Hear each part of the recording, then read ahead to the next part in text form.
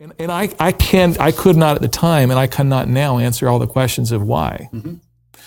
I really don't know. Yeah. What I know is I know that God is good. I know His character is good. Mm. I know that He wants the best for me and my family. I know He wants the best for His church. Mm.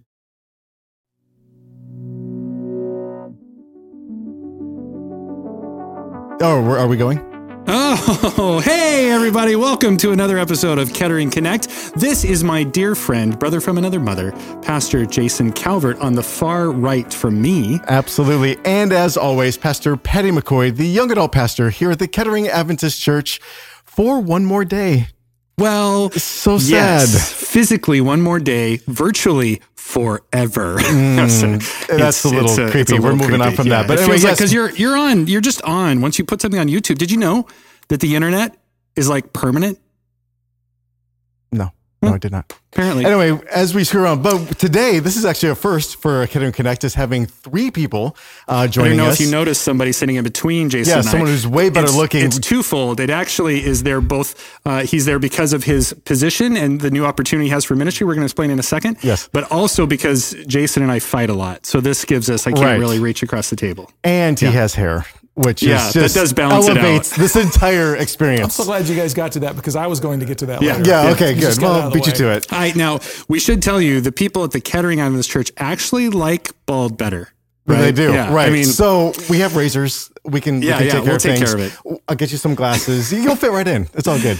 But in case you didn't know, this is now Elder Bob Cundiff, the new president of the Ohio Conference. And he's here joining us. He's going to be preaching and speaking this Sabbath. And so he's here to join us for Kettering Connect. And we're super pumped about that. So thank you for being here. Thank you. I've been made to feel very welcome. Good. Yeah, we're excited that, and of course I know a little bit about this as well, but how, in a couple sentences, how is moving during COVID?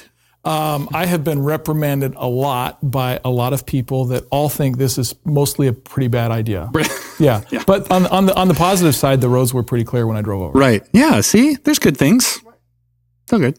So, as we wanted to spend some time getting to know you, and then we'll talk what we typically do at these. We talk about the sermons coming up and just kind of try to get people into it before Sabbath comes, so that when Sabbath comes, we're just kind of, oh yeah, we talked about this and we've already kind of been thinking about it. So initially, everybody has a story.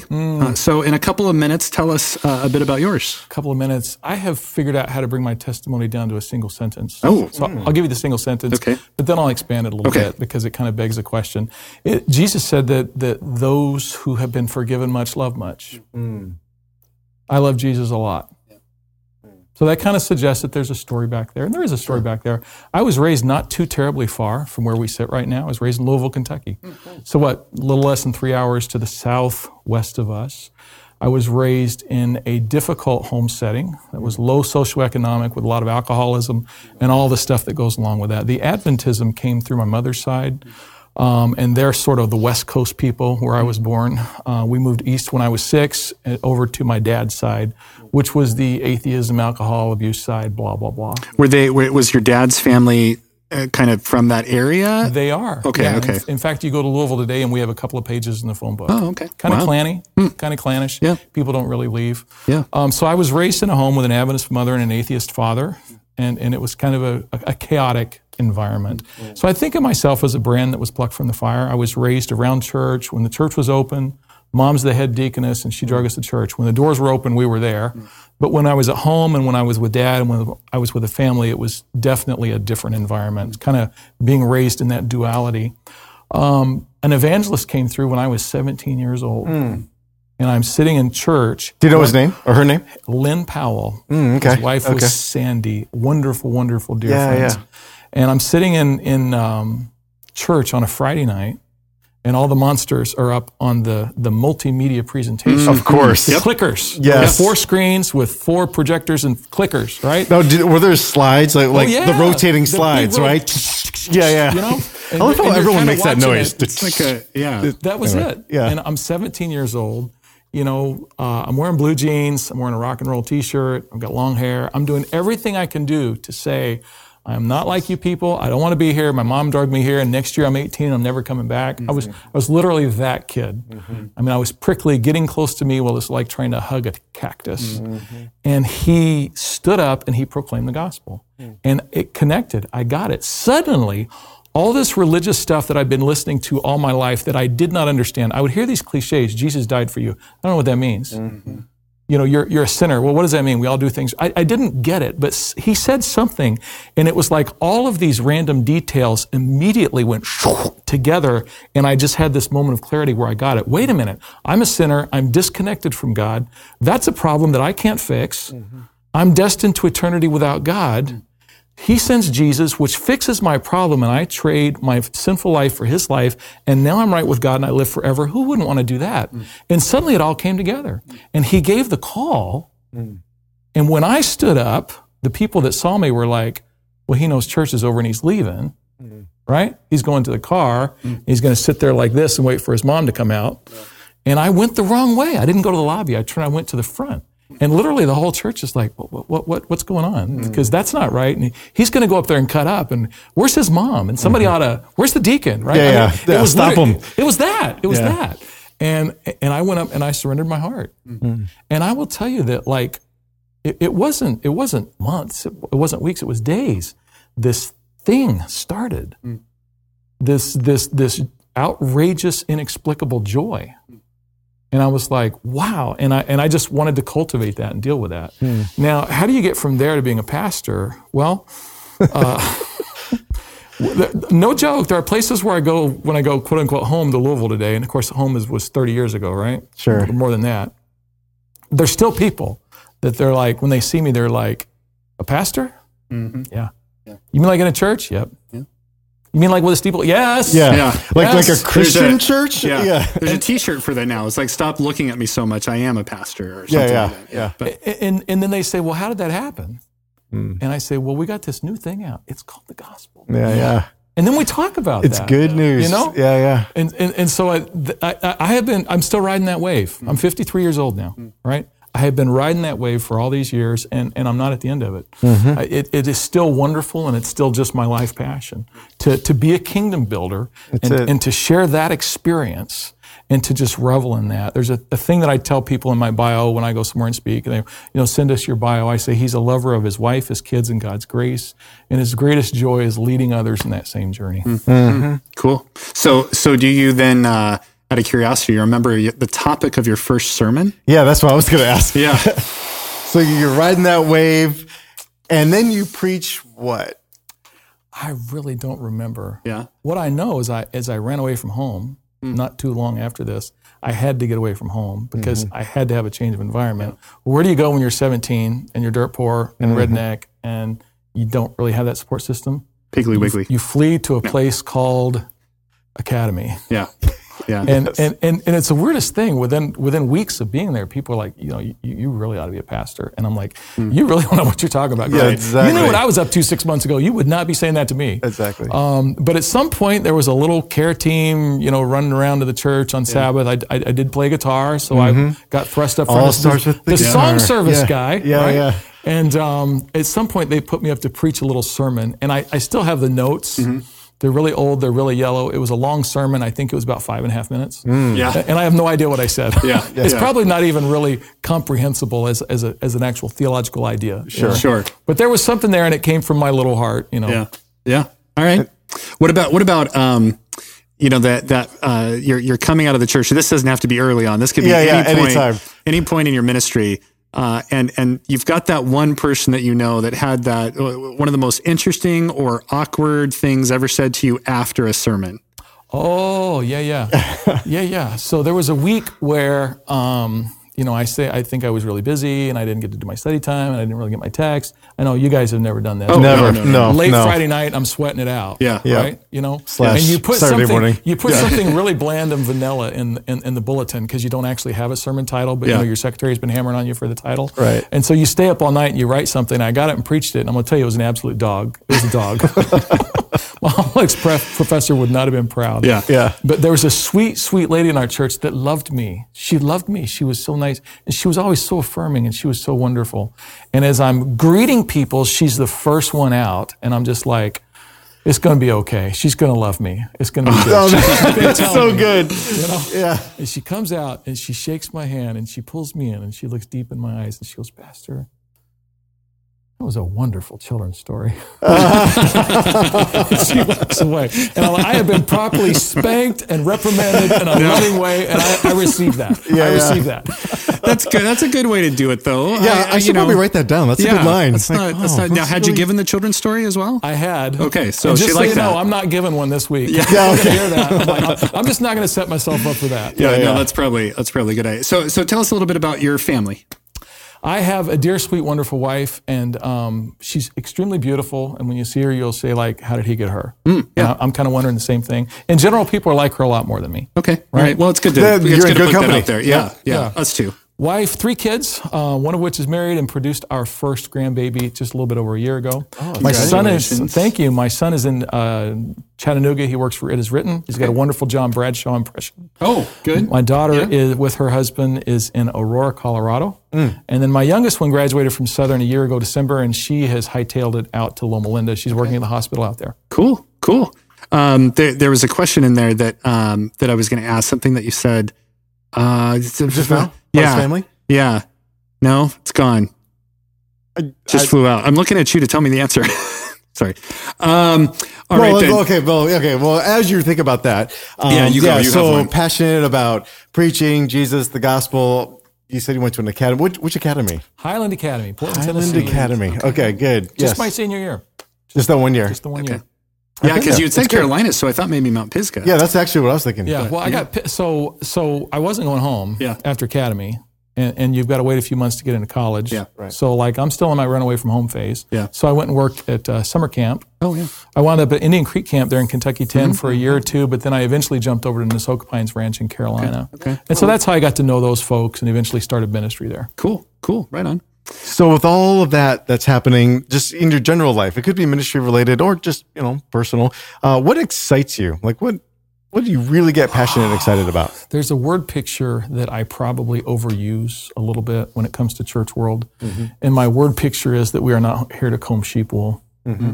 When pastoral ministry is degraded to the point that what we do is we run around, here sheep, be good sheep, behave sheep, don't fight sheep. Don't get out of the pen, sheep. Somebody fix the fence. That's just not fun. Yeah. That's not fun. I don't know that I have a 40-year career in me if that's what we do as pastors.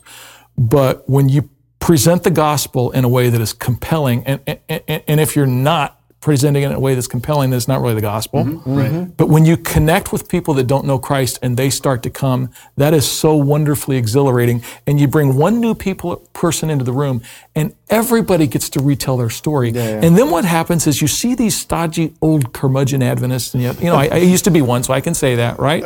And they're listening to the new person. They're like, what are they talking about this? Like, this is great. And as they listen, they're like, wait a minute, that is beautiful. Yeah. That's beautiful that we believe that and that we live that, and God's word teaches that. Right. And then it just starts to self-generate. It gathers momentum, and then you have a broader, wider, stronger, higher platform with which to share that gospel with other people. And to lead a church to a place where it gets into that rhythm, where the baptismal tank is just getting filled on a regular basis, and everybody's getting to retell their story, and everybody's getting to love and to reach out and to embrace a new person and to lead them in that early stages of discipleship.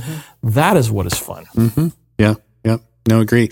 So, I'm going to test you in your first few days here in Ohio and see if you respond in the right way. So I'm going to say something to you, and if you know what it means to live in this state, you'll know how to respond. So are you ready? I'm ready. O-H. I-O. Oh, okay. All right. That's legitimate. I've been here 8 days. Oh, you got that. So I got it. All I'm right. pretty sure I as did learn that my very first day. Yeah. No, okay. All right. As long as you're so knowing that, it's good that you know what state you're in. Are you a donut guy? Because I also learned this. Ohioans are really into donuts. I like donuts, but I don't like donuts the way Ohioans do. Let me tell you a sad story. I live in the state of Maine. Maine is very big. Most people don't know you can put the other 5 New England states inside of Maine and have room left over. In the entire state of Maine, there's only one Krispy Kreme. So, quite frankly, if we're getting around to why Ohio, that's a part of it. I'll just let the cat out of the bag. Yeah, well, that's why, because I would say that most people that move to Ohio, their testimony, when you ask them, is never in my life did I see myself moving to Ohio. That's usually how it starts, right? But and I've been guilty of saying that at least a dozen times. Yeah. Now, I of course, my story is different because I was born across the street. So I started my journey here, but then people are like, why'd you come back? But then they get here and the people and they're won over quickly and that. But yeah, as you guys were looking into this call to come to the Ohio conference, there's always something the excitement of spreading the gospel and being, having that compelling, getting people excited and the baptismal's full and that. But what specifically, when you thought about Ohio, got you, that call rising up in your heart? Yeah. Calls for Adventist clergy, it's a funny thing, isn't it? Mm-hmm. And, earlier in my career, I made a few mistakes when I would start doing the cost of living, how many people, what are the sports activities, who do we know, what about the equity in my house? You start all that stuff, and it's almost like we would have this stress and anxiety over trying to read the future. And what I've learned about myself over the years is I'm terrible. I'm a terrible prophet, and I don't know the future. Mm-hmm. But I know a God who does. Mm-hmm. And so I have chosen not to do that when a potential call comes along. I did something very interesting when we kind of got on this list, and then as we were sort of loosely paying attention to that and tracking it, and our name kept advancing, and at some point we were like, we really got to dig into the prayer closet on this thing. And what I chose not to do, I chose not to call everybody and their brother that I know and network and what's going on and who do you know and what's happening and blah, blah, blah, and all that stuff. I just chose not to do that. I feel that if God wants me there, then we're going to go. And if he doesn't want us there, then all the politicking, networking in the world is not going to put you there. Right. And the truth is, if he doesn't want you there, you don't want to be there. You're not going to be fruitful and successful. It's not going to be a good match. So instead, what we did is we dug into our prayer closet, both my wife and I.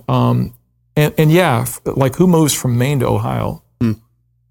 Believe me, I've heard that. Yeah. A lot. I believe it. Yeah. You'll hear it some more. From the Mainers and even from some Ohioans as well. Yep. And my answer has been this: why did you take the call to Ohio? And my answer has been, ask God. Because for us, the more that we dug into this thing, we had such a strong sense of a call. Now, I will tell you that I have said no to far more calls than I've ever accepted. We went through one period in my career where we only took one call in 19 years. We only did one move. That's unusual, as you know, for Adventist pastors. So we're kind of really good at saying no to calls.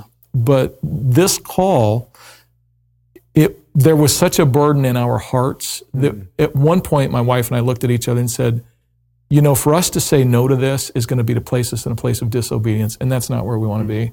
We do not want to be there. And I could not at the time, and I cannot now answer all the questions of why. I really don't know. Yeah. What I know is I know that God is good. I know his character is good. I know that he wants the best for me and my family. I know he wants the best for his church. And we have had some experiences in ministry where once or twice there was a bit of an awkward move. We're like, really? God's calling us to do that? And it was the most amazing, wonderful, incredible journey. Yeah. I could talk about, some church experiences I've had in the pulpit, and I wouldn't trade it for the world. I had one experience where there was an awkward call that, if you do this as a career, at some point you're going to have an awkward one that's not going to feel right. And it was awkward. I was kind of pushed out, the administration, and there was stuff going on. There were people that weren't honest with me, and it didn't feel very good. Yeah. But I went reluctantly because I was kind of pushed in that direction. Yeah. And I was reluctant, and I was angry, and I was disappointed, and I was frustrated with God as well. And I will tell you, a year later, I repented in sackcloth and ashes.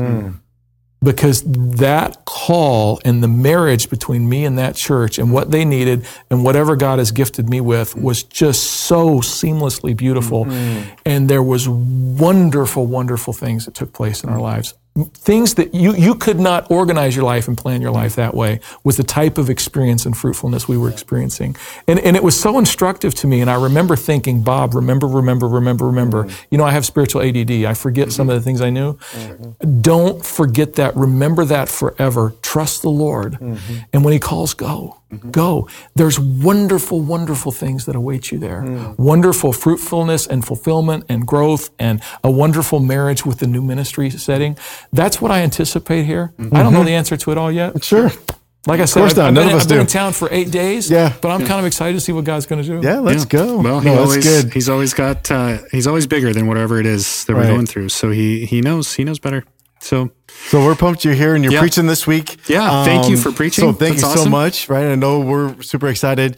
We have a ton going on in our world right now, a lot of pain and hurt, and we could go on and on and on. So what is the message, right, that God has put on your heart for this community, for this conference, for really, with the internet, the world, as we're going through this season? You know what I want to speak about this Sabbath? I want to speak about fear. I want to speak about anxiety. And the Lord placed that on my heart.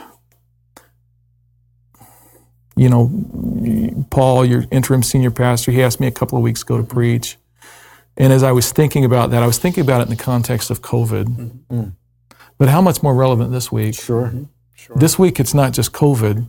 It's racism, it's hatred, it's hurt, it's heartache, it's protest, it's violence. Right? This scourge of racism that in our country continues to rear its ugly head. Every few years, that fire is rekindled, and we move into dialogues that are not always helpful and that are not always productive.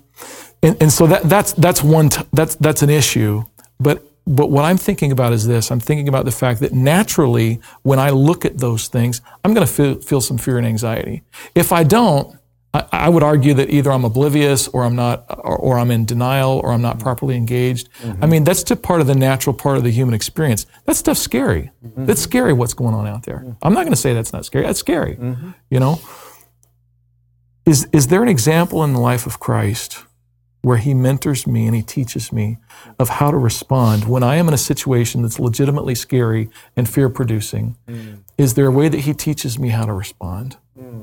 And so I did a little study where I just sat down in the life of Christ and said, well, where did Jesus experience that? Now, we could find multiple places, but come on. It's John chapter 13 and 14. It's Jesus concluding his public ministry and then preparing for the cross. But there's this amazing 3-chapter segment in the book of John where he's preparing his disciples for what's going to come. And they don't know what's coming yet. But he's been hinting, this thing that's coming, it's going to be really bad. And they're like, Lord, what are you talking about? We're going to go take the kingdom, it's going to be a blast. And he's like, yeah, not really. And he prepares them. And in the midst of that, he makes these wonderful statements about peace and about his peace and about imparting his peace into their hearts. And here's the part that just makes my brain smoke.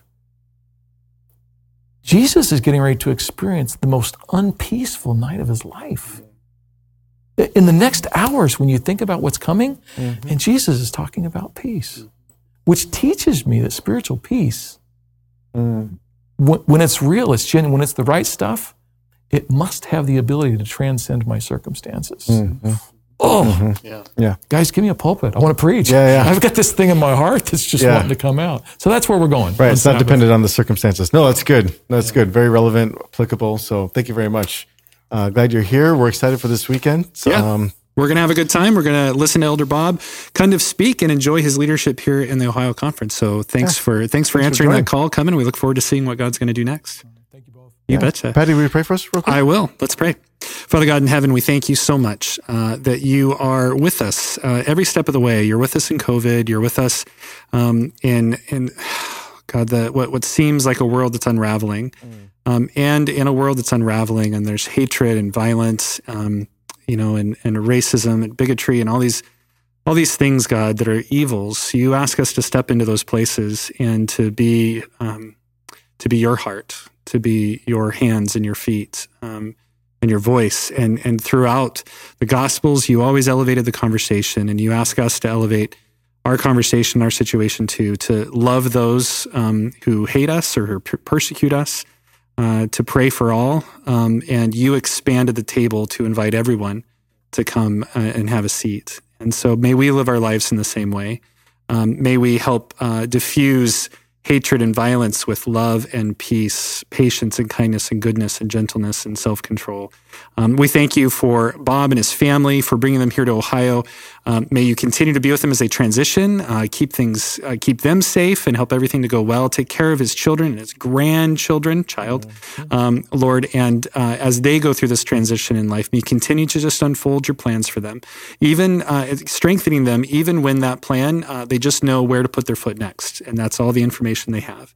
So thank you for letting them be faithful. Give them wisdom, guidance, discernment to know where to lead us next, Father, which is really in your footsteps. So thank you for all you do for us. Give us courage and boldness for you, your kingdom, and your gospel. In the precious and holy name of Jesus, we pray. Amen. Amen. Amen. All right. Well, thank you, everyone, for listening again. And thank you, Bob, for being our guest. This has been another episode of Kettering Connect. We'll see you next week.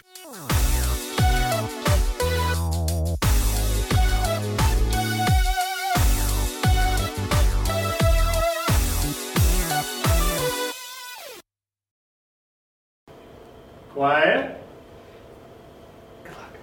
Audio's rolling. That's always the worst part. Ellen always scares me when he says that. Well, because he never gets so stern and so quiet. I know. Ellen is always so nice and calm, cool, collected, and then quiet on the set. Yes, sir. I'm sorry. Sir, yes, sir. Please just I'm so don't sorry. hurt me. I'm just kidding. Ellen is amazing, and he would never hurt anyone. Not a fly. Are we going now?